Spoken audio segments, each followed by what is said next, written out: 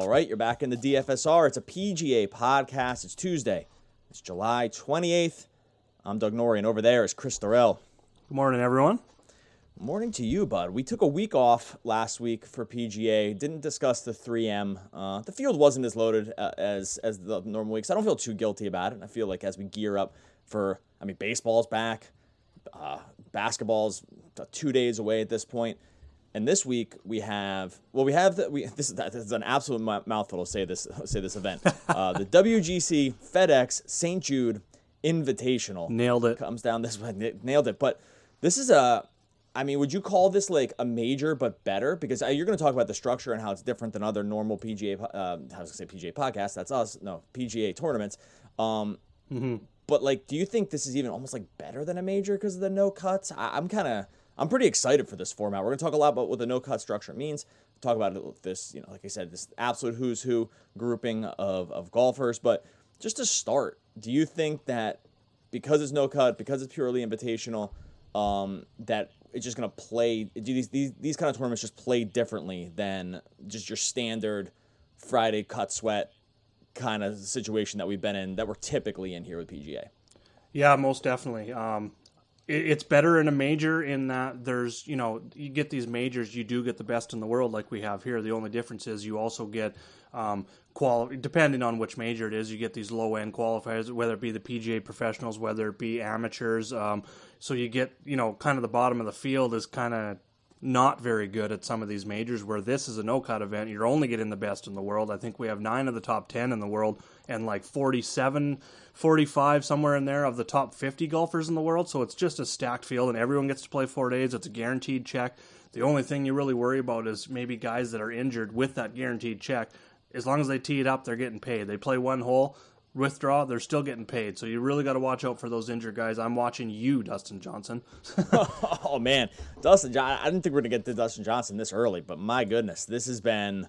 He withdrew from, was it the Memorial? No, 3M last week. Yeah, he withdrew from 3M last week after just basically shooting a 7 over. He was 16 over at the Memorial. I guess you want to give him, a slight pass with that number, only because the course was so freaking hard that 16 doesn't look as bad as, the 7 to the 3M looks terrible because that had some minus 19s, or Rahm's score, I think it was minus 19 or something like that.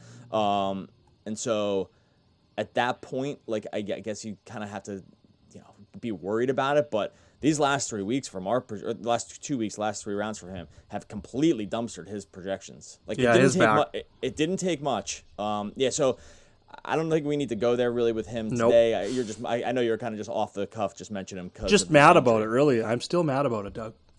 Oh, just because he was so bad. It was absolutely brutal. I watched part of that thing. It was tough to watch. But him aside, we have great golfers this week. Rahm, McIlroy, JT, Bryson back in here after his tin cup-like meltdown 2 weeks ago at the Memorial, which was another really sight to behold. Actually, the only reason I wanted the podcast last week was to talk about that. Yeah. Just to talk about that just meltdown for the ages on, I think it was 16 or 17, where he just kept taking drops, just would say, F you, ball, just going right back for it, hitting woods out of the rough. Yeah. But I don't think that throws me off too much. But, how do you even start? How do we even start? Well, let me rewind. Let's look at the course first. Walk us through the course, what we know about this course here. Then we're going to start to figure out how we even basically split hairs between all these this great group of golfers. Because that's essentially what we're going to have to end up doing. Is this is a great group, and we're just going to need to really find it along the edges to even find the subtle differences between guys that, really, they're all just great, right? And so, but we're going to have to figure out who to bet on, who to play. But walk us through the course first. Yeah, most definitely. With that many golfers, you make a great point, and that the differences between golfer A and golfer B, we're looking, say, the guys that are 9,500 and up, there's definitely a very slight difference between them, and making those decisions can be crucial. But into the course, it's TPC Southwind. It's a par 70, 7,237 yards. We got Bermuda greens. The green size are about the smallest on tour, I think, other than Pebble Beach. They're 4,300 square feet. Pebble's around 35, 36, I believe. Tour average is around 65, so these are very small greens. the biggest note here with this, last year, this course was the WGC event. That was the first time it was the WGC event at this course. Before that, TPC Southwind just played as the FedEx St. Jude Classic, and all the way back to, I believe it was like 1987 or 1985. So we got a lot of course history in terms of that. Now, there are some differences that did stand out in terms of it coming from a full field event into a no-cut event with, obviously, like you said, like major with all the top players in the world. We're obviously going to see some differences there. The first one, from 2015 to 2018, the St. Jude Classic played as the 15th hardest or better. So it was 15th, 11th, 10th, and 9th hardest over those 4 years. Last year it played as 25th hardest. Obviously, the first thing that you pull out of that is you have a lot more better. The field is just stacked, so you're getting a lot more better players. You're also losing the bottom of the field as well, so that's obviously going to lead to some better scoring. But in terms of like stats on the course itself, last year the field averaged under 60% driving accuracy, so we got some smaller fairways than we've seen in the past. The rough isn't too penal, so I'm not too worried about that. I think they've got it listed at like 2.5 inches or something like that. We've seen 3.5 up to 4 inches at the Memorial in terms of rough, so that's not too bad. But the greens in regulation is also down because we get some mid to long iron shots. We got these small greens like we talked about. So in terms of what I'm looking for stats, I'm looking at guys that are ball striking really well.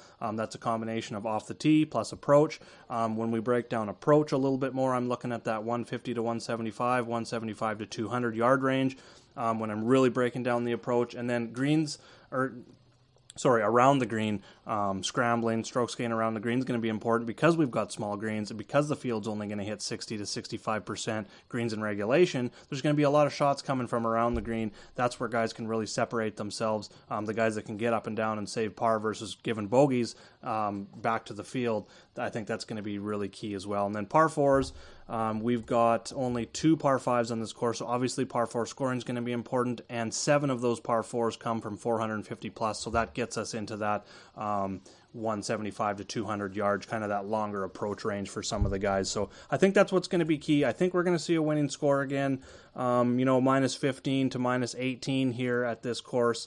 So that's kind of the way I'm looking at it this week.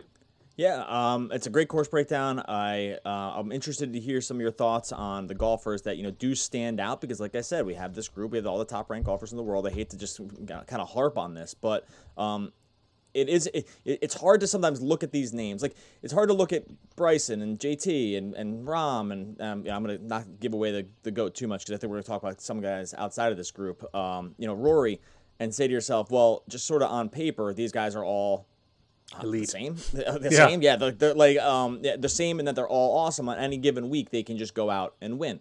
Bryson's kind of meltdown aside from last time around, and Rory hasn't really beaten the band since the restart, but it's not like he's been bad. It's just that he hasn't. I think his top finish, was he finished a top 5? No, he hasn't finished in the top 5 since the restart. He's got a 32, T32, T41.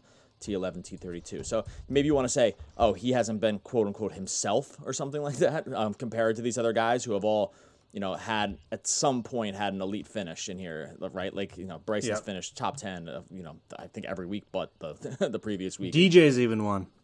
Yeah, that's right. Even with his, plus 23 over the last 3 rounds, he's actually taken one home. Which is actually crazy because the plus 23 came directly following the win. But even Thomas has gotten a second place and an 18th, or excuse me, a second and an 8th and a 10th in here. And so maybe that's where what starts to separate some of these guys. But where are you looking among this top group, knowing that we can't roster all of them? Maybe we can roster 2 of them if we're really looking to get, to pick some value around the cheaper end of the tier. But even that feels a little risky, with this group of golfers. But where are you looking around this top of this elite group? Well, what I did this week, suggestion actually from one of my patrons, he was like asking for information on no-cut events. And I'm like, you know what? I've got data all the way back to the start of the 2017 season. So I put together this sheet looking at all the no-cut events since the start of the 2017-18 season. Turned out to be about, I think it was 20 events in the sample size. Number 1 at the top, just incredible numbers. I know a lot of you are thinking, oh, it's probably Xander Schauffele. No, he's going to be right around number 2 in terms of value on that sheet. Justin Thomas has played 16 no-cut events since the start of that 2017-18 season. He's got 4 wins, the most recent coming at the Tournament of Champions. He also won the CJ Cup back in the fall. He was 3rd at the Tour Championship last year and 1st at the BMW right before that. So 3 of those wins have come in the last 5 events. In those 16 events, in the larger sample size, 10 top 10s, 15 top 25s in that time, averaging over 103 DK points. He absolutely loves these. He can just go off with his birdies. I said to you offline, maybe it's a mindset thing for some of these guys where they just come out and they don't worry about having that bad round or a few bad hole stretch, being aggressive where they just all of a sudden lay back, say, okay, we need to make the cut, we need to make the weekend. Everyone plays 4 rounds. A bad first round is not going to kill someone here because, they can come back and make a ton of birdies. It may kill them for, maybe winning the event, but it's not going to kill them in terms of birdie upside because they're not going to be pushing to make the cut on Friday. They still get 3 days. So maybe that's why he stands out. But he's definitely going to be my number one. And then right next to him is Tyrrell Hatton for other reasons. He's just been incredible since the restart. He's one that I was really looking at. He won the Arnold Palmer before the restart and actually had what was the finish rate before that? I can't find it. A T6 at the WGC Mexico. Before that was a T14 at the WGC HSBC in the fall. So he's had some success at the WGCs, and then since those WGCs, he's won the Arnold Palmer, 3rd at the RBC since the return, and 4th at the Rocket Mortgage. His putter has been absolute fire, and he's traditionally a good putter, so I'm not worried about him maybe overperforming with the putter. But those 2 guys are definitely in the top tier, the ones that I'm kind of building around this week. Yeah, I don't know if it's the limited field, and but I the way you project PGA is a little bit different than the way that I project PGA, which is good. I think it lends itself to like a really well-rounded approach when it comes to it ends up kind of just targeting different guys and just having conversations about different guys.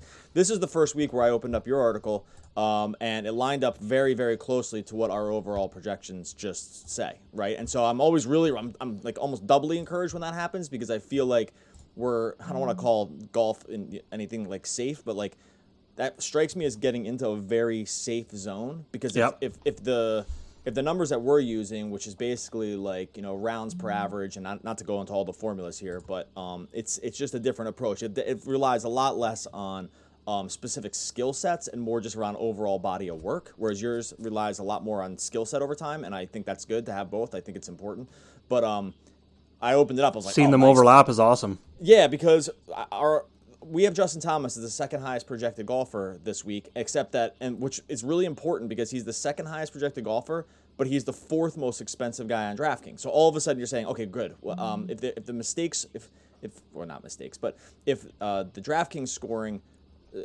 folks, I know that's an algorithm, see him as the 4th most expensive, but we see him as the 2nd best, and all of a sudden we're getting really, really nice value. But he's about 2% higher projected than Rory, maybe like 2.5% higher than Jon Rahm. And I get that Rahm's price has jumped up because of the win. So I was really pumped to see the Justin Thomas thing. He's basically an every lineup guy for us at this point. Little closer on DraftKings than it is on FanDuel, where he's basically in about 100% of projected lineups right now. And Tyrrell Hatton is right behind him. Great value on DraftKings at 9.7. Not sure if he ends up being chalk because I don't know if you can really make chalk this week just based on the names. But Hatton's been a guy that our system actually really from the beginning, really since the restart, has really liked. It liked what they saw. It was the only problem with him was the sample size. He just hadn't played tons of rounds, and because of that, I got a little gun shy in the sample size, and I wish I hadn't because it was really calling him out as being just a tremendous value, really since when this all started again. I know he's only played in 2 events, the RBC and the Rocket. So, I'm totally on board with both of these 2 guys. I have bets in on I'm going to try to do a little better in this time around, walking through some of our bets as we kind of walk through it. I did bet Hatton to win at 3,000, Hatton top 10 at 280. And then Hatton top 20 at plus 115. And these top 20s get a little different because the field's so small. So you get a little more close to even money odds on anyone that's good, just because, I think we only have 80-something golfers in there. So I do have bets in on him kind of across the board. Didn't go as far with JT, but I probably will now that I kind of look. It's funny, his win odds are slightly better than the way he's priced out on these sites. He's actually, I think, the 2nd projected golfer to win at plus 900. but that which is another way you can probably call out that there's been a pricing inefficiency. Let me just actually stop before we move down into another rung. I do want to talk about Bryson. We still have Bryson as the top projected golfer among this group. We have him just kind of like easily the top projected golfer, and that's factoring in that T84 kind of blow up. And I gotta say, I want to worry about that, and I also don't want to worry about it because there was really one hole that did him in. Now, look, the Memorial did a lot of guys in on one hole, right? Daniel Berger double bogeyed 18 to miss the cut and almost broke my heart. But this guy's been an absolute monster. Some T3, T8, T6, and then he wins the Rocket, and then just blows up. Really, outside of that hole, maybe he makes the cut, and the rest of the weekend's very different. Does it strike you as okay that he's still the top projected golfer in our system? And I mean, right now we kind of have him in all FanDuel lineups, not on DraftKings, where the pricing a little tougher. But does that strike you as correct? Is it correct to not read that much into what happened at the Memorial? Well, we always talk about it in baseball, talking about small sample sizes and not drawing too much from it. It's a little different in golf just because of the nature of it, week in and week out. If this was a guy that was in that 6 to 7K range, outside the top 50 in the world, not one of your better name elite golfers, I would probably be worried a little bit. Being that it's Bryson, who is a top 5 player in the world to me, pretty close, right up there with Rahm, as in like contending for top overall player in the world. He's number 7 right now, by the way. Seeing that it was just one hole. Really, really, really bad hole, and that led to him losing. I bet you he lost -6 strokes on approach that tournament. I bet you that hole contributed probably at least half of that. At least. I mean, I think he scored a triple bogey. It was a 9 or a 10. It was a 10. Yeah, it was terrible, and it was all just because he got in his head, and he just got meatheady with it, and didn't want to just figure out the better way to just approach the hole. And he's hitting 3 woods out of 4-inch rough like that. That's ridiculous. He's arguing with the PGA guys about where the ball's laying within this fence. It's a clear rule, and he's just still. It was such a mess, right? But that tournament. That tournament was won. It was incredibly difficult. It's weird too because we talked about this a little offline. But if you miss the cut at the Memorial, at least in our projections, it actually might have not turned out to be so bad for you because because there was guys that missed the cut that finished better than the guys that made the cut because they just kept losing strokes over the course of the rest of the weekend because the course was so hard. That was the second part. Yep, 100%. Yeah. So I'm not worried at all. Okay, yeah. So I see him as a total bounce back candidate here. Our system does too, and I just wanted to make sure that we were kind of aligned. Anyone else to take from this top group? I mean, thoughts on Rory? We said he hasn't really beaten the band to come out of this. Rahm's I think going to be popular mostly because people love Jon Rahm than they should, and he's coming off the win. We have Xander up there as well. I mean, I'm trying to Cantlay, Webb Simpson. I'm trying to throw these like 10.5 to 11K guys on FanDuel out there. Any interest in any of these other guys outside of the ones we already mentioned? Well, I think this is going to be a great week. I think we can make some GPP pivots because you mentioned him. I think he's probably going to be the highest owned. If it's not Justin Thomas, it'll be Xander Schauffele. He's been tremendous on these no-cut events as well. You mentioned no-cut event to almost anyone in the PGA DFS industry. They're mentioning Xander before Thomas, to be honest with you. This is what I've heard the whole week so far. I mean, it's only Tuesday, but still, in 18 events, he's got 2 wins. He's finished second in each of the last 2 no-cut events and top 10 in 4 straight, and actually second in the last 3 of the last 4. So he's just been awesome on these events as well. He's got the most tags on Fanshare, right up there with Thomas as well. So I think he's going to be high owned, but he's definitely going to be a core play for me. In terms of GPP builds, I absolutely love this range because we can now take Xander. I just go and take like the top 5 guys is something I've been starting to do. Go look at the top 5 projected ownership guys, cross them off in that top tier, and start building around the other guys. This brings us to Bryson, Jon Rahm, Patrick Cantlay, Webb Simpson. These are all guys who right now are outside like the top 10 overall in tag counts. Probably going to be half to maybe a third of the ownership of, say, Justin Thomas, Rory McIlroy, Xander Schauffele, Tyrrell Hatton, and of course Daniel Berger, who's still in the mid 9K range, but right. He's won here twice. Plus, he's been had some good form, so he's going to be high up there as well. So I think there's some great opportunities to make some pivots this week. Yeah, we have Schauffele, I think, 5th overall. Let me just double check.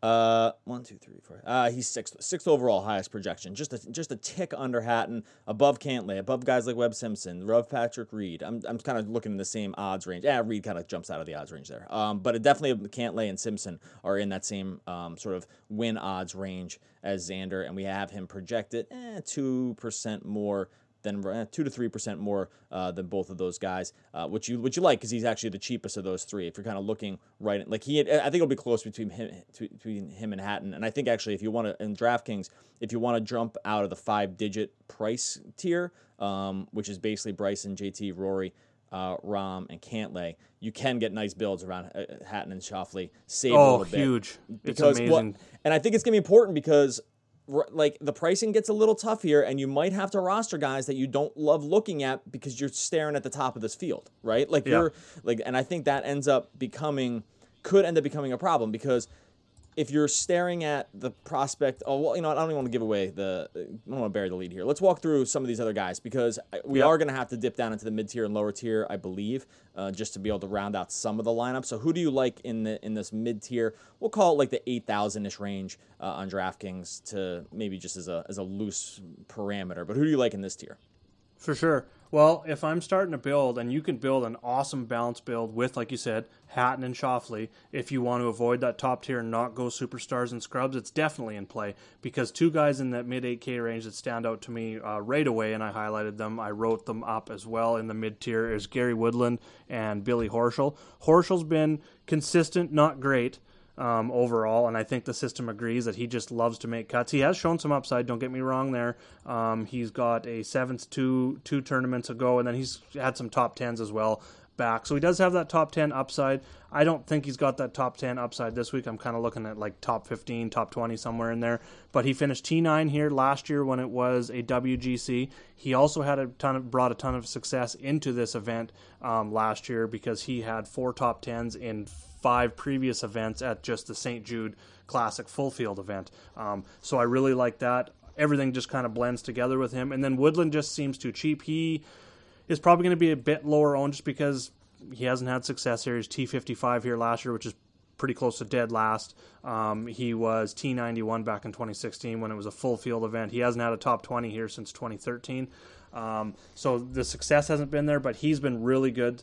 Outside that driver issue that he had when he was kind of switching drivers, but looking at his stats since the return, he's 3rd in birdies gained, 5th in strokes gained approach, 5th in DraftKings scoring, and looking at that birdie or better, he's 9th in opportunities gained, which kind of correlates closely with that strokes gained approach stat as well. So I really like his ball striking. He lost strokes again off the tee last week. Not concerned. I think he gets back on the horse. He just seems like he's too cheap in that range. Yeah, he right now among the group of the top 20-ish golfers that we have projected for just overall points, Woodland is the best points per dollar value on DraftKings at 8,600. So nice. I do like seeing that. No, I take that back. There's one guy better, and I was just going to ask you about him. But they're projected within. They're basically at the exact same projection, 96.34 to 96.33. So they're only 100th of a point off. But this other guy is 200 cheaper. That's Abraham Ancer. Thoughts on Ancer? And I think that's the only reason our system's pivoting a little bit more to Ancer in terms of DraftKings because it's taking the $200 savings. Any thoughts? I know I'm kind of throwing him at you because it was not a guy we discussed off air. But any thoughts here on Ancer as maybe... where would he rank in that Woodland Horschel group for you? Because he is priced in that same range. He was actually next on my list. He was right there with those guys. Like making the decision between those three, if you have to, is going to be tough. There's a chance I might just roster all three and just go super balanced in cash games this week. But Ancer does stand out big time. The ball striking has been there, except for last tournament, which the Memorial was his last tournament. He did make the cut, but he lost 7.5 strokes on approach. 7.5 strokes on approach. Still finished with a T58, which is, I'm kind of throwing that out again because it was the Memorial. Not only do they have crappy conditions for a lot of the rounds, it's a very tough course after playing 3-4 events where you're looking at winning scores of -19 and then just jumping into like a US Open style course. I'm kind of throwing that out just simply because his ball striking has been absolutely elite since the return and even going before the return. He's played here before he missed the cut when it was a full field event in 2018. He was T18 in 2016, so he has had some success on this course. He does have some history on this course. Not looking into that real big by any means.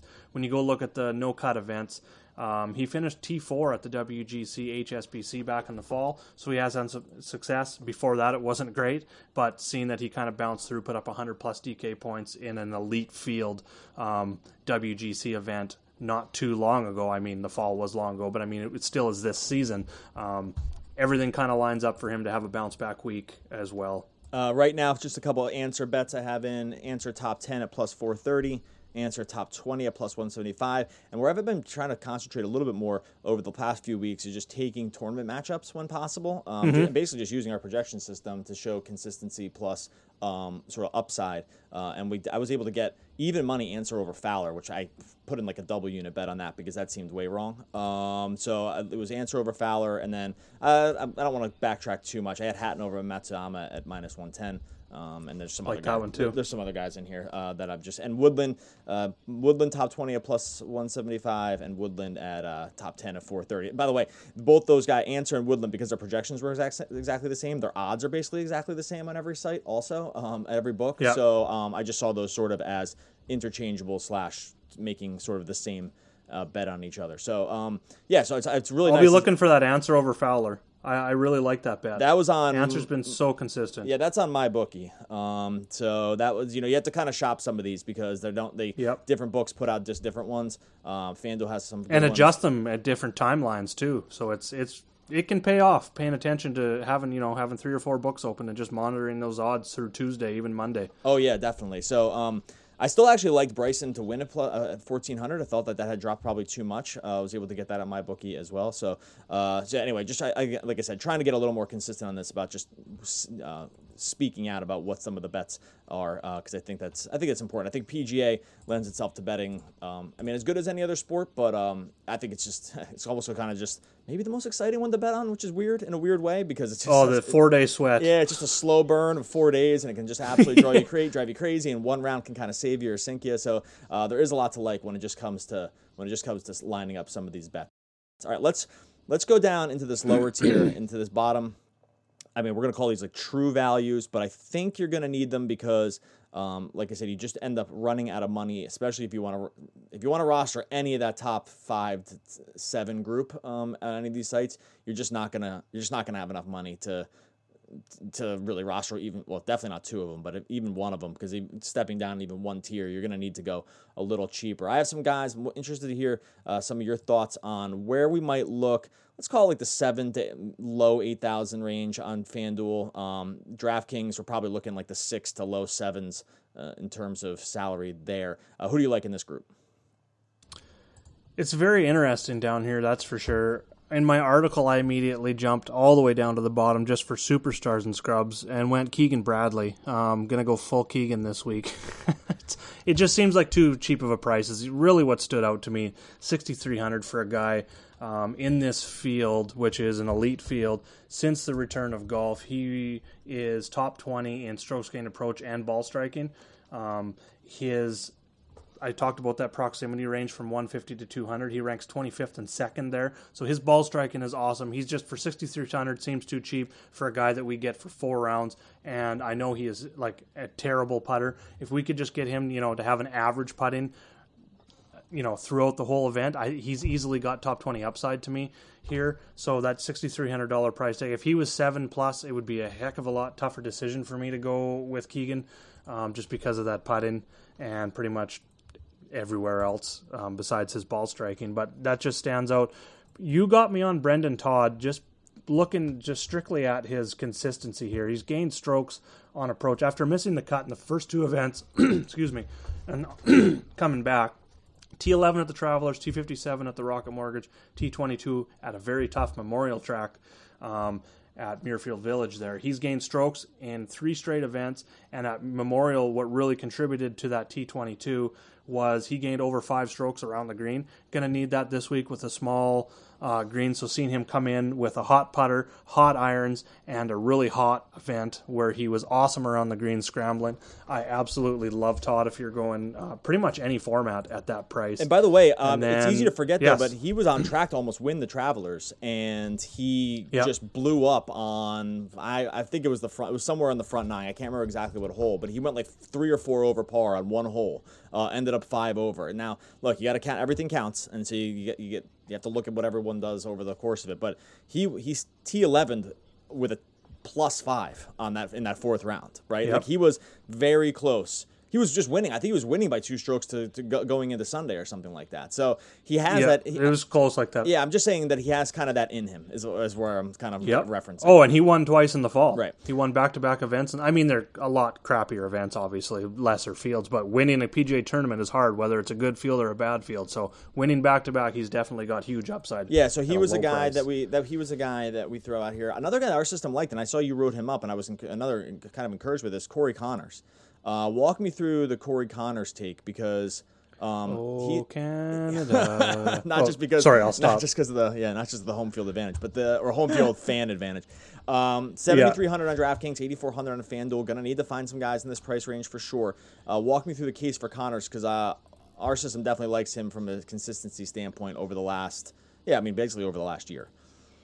So Keegan Bradley, to me, is a cheap man's Corey Connors, right. if that makes sense, and I'll kind of tie it all together here. They're both elite ball strikers. Connors has actually been a better ball striker, so his approach game is elite. His off the tee has been really good, I think, since the return. I'm just going to bring that up. I wrote it up in my article, but of course I can't find it. 4th in ball striking, 4th in approach, 6th in par 4 scoring, 11th in opportunities gained since the return.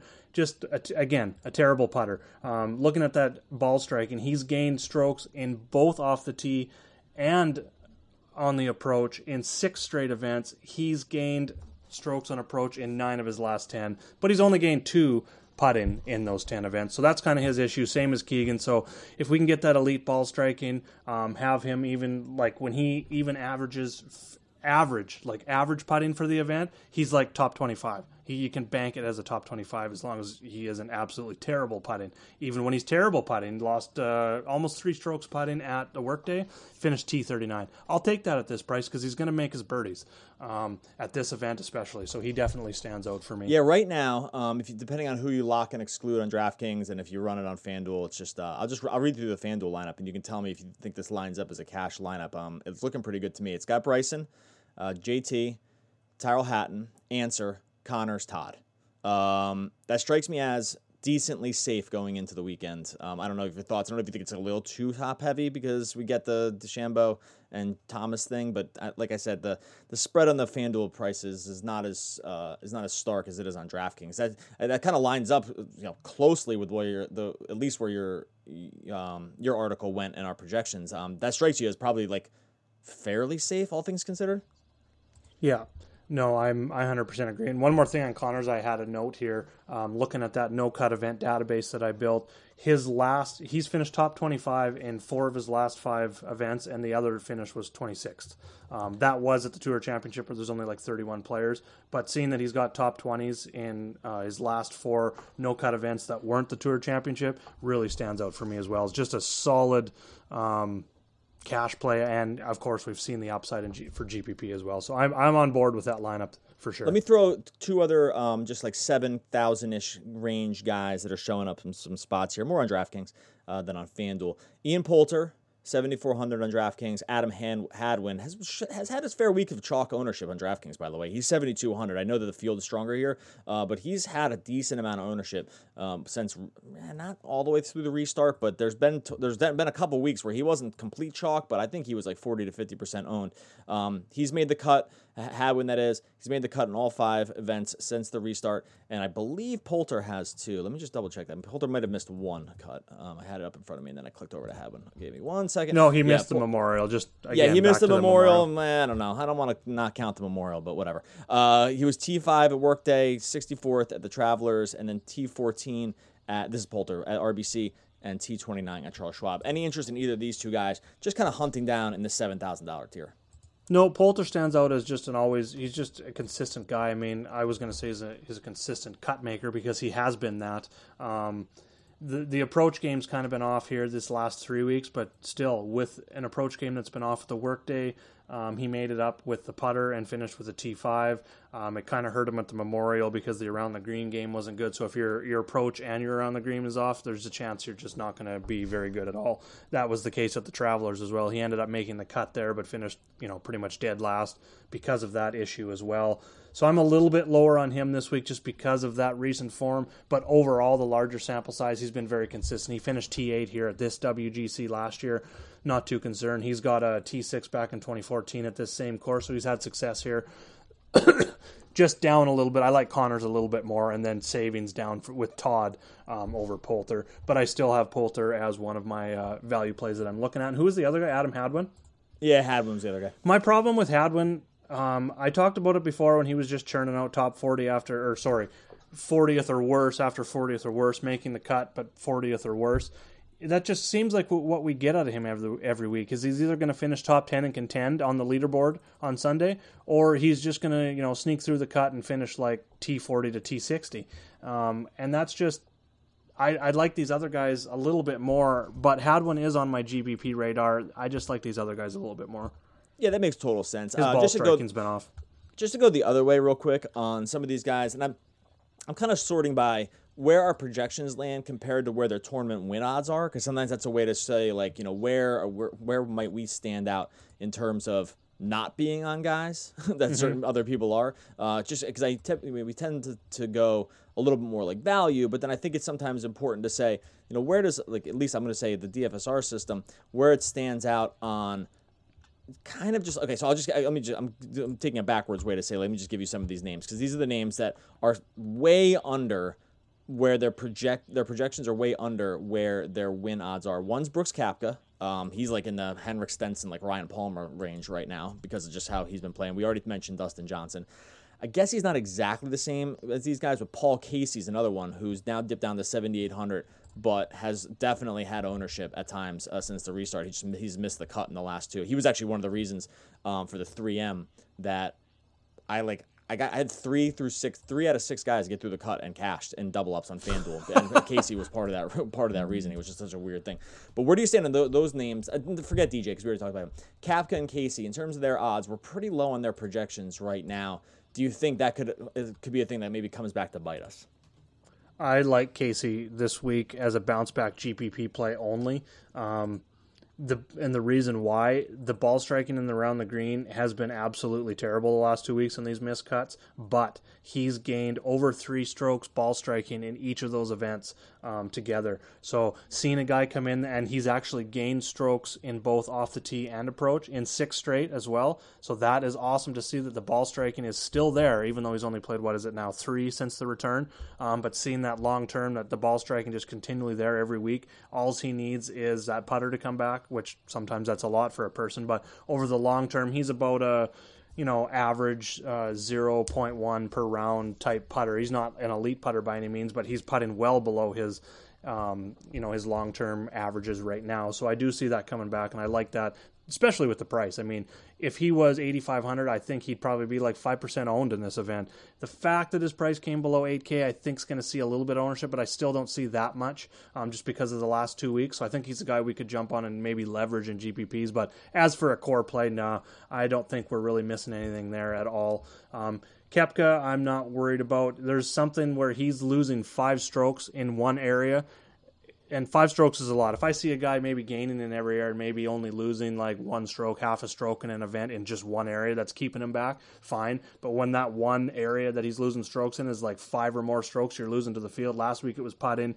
Memorial, it was around the green. Charles Schwab, it was on the approach shots. The RBC Heritage, he finished T10, but the around the green, the approach game, he ended up losing strokes combined on those. So until he can really put it together, you could use him as a GPP, and I know a lot of people are. I think he's going to gain some steam because of that price tag this week at only $9,200. But they're daring you with the price. Like, you're definitely getting dared on the price because he's a name. The upside at that price is huge. Yeah, because he has winning upside. right? If it like all gets Yep. put back together, I mean, you could say this about any guy, but not you. Well, I take that back. You can't say this about every guy. No, you can't. There is a group of guys that when they have it all going, they are the best, right? Like Yep. it's hard to catch him. He is in that group, and it's almost more encouraging that he's been losing it in different ways on each thing because it makes This me is feel true. like, because it makes me feel like that's more of a candidate to get it put back together because he's shown the ability to do all the other stuff at another given time. But it's just like it wasn't being put together for that round. That's So a great point. I'm fine with well, you could probably take that the other way too. Is like, well, if you're only missing in this one place, you could just need to fix that one thing and you're good. So there's probably you can make the case for both things. I don't want to call that like a great point. I don't think because I'm like, yeah, I could easily just make the exact same argument. B+. If you're only That's a B+ doing point. all right, well, on that bad point, we can get out of here. All right, dailyfantasysportsrankings.com is the site. You can go over and sign. If you go to dfsr.com/deals, that will get you the podcast listener access to our projection system for PGA, and that it includes more than PGA. It includes MLB. It's going to include NBA when it comes back. NFL. We include it all under one subscription package. It's optimal lineups for FanDuel and DraftKings. So you're not going to find a better deal than that. Chris, just give us a couple of your plugs. Give us the Patreon plug. Give us the Twitter plug before we get out of here. Yeah, so you can get my sheets, obviously at DFSR under that same umbrella of subscriptions. You get all my DFS sheets. I think right now I'm up to like 19 different sheets I'm working on right now. So definitely a ton of value there. You can also get my sheets over at Patreon. That's patreon.com/JagerBombs. And you can hit me up on Twitter as well, at Jaeger_bombs9. No one works harder in the fantasy industry than one Mr. Chris Durrell. We're going to get out of here, but enjoy what's going to be a really fun tournament to watch, I think, this week. We'll be back again next week when we talk about our first major of the restart. Enjoy your weekend. Thanks, everyone. Good luck.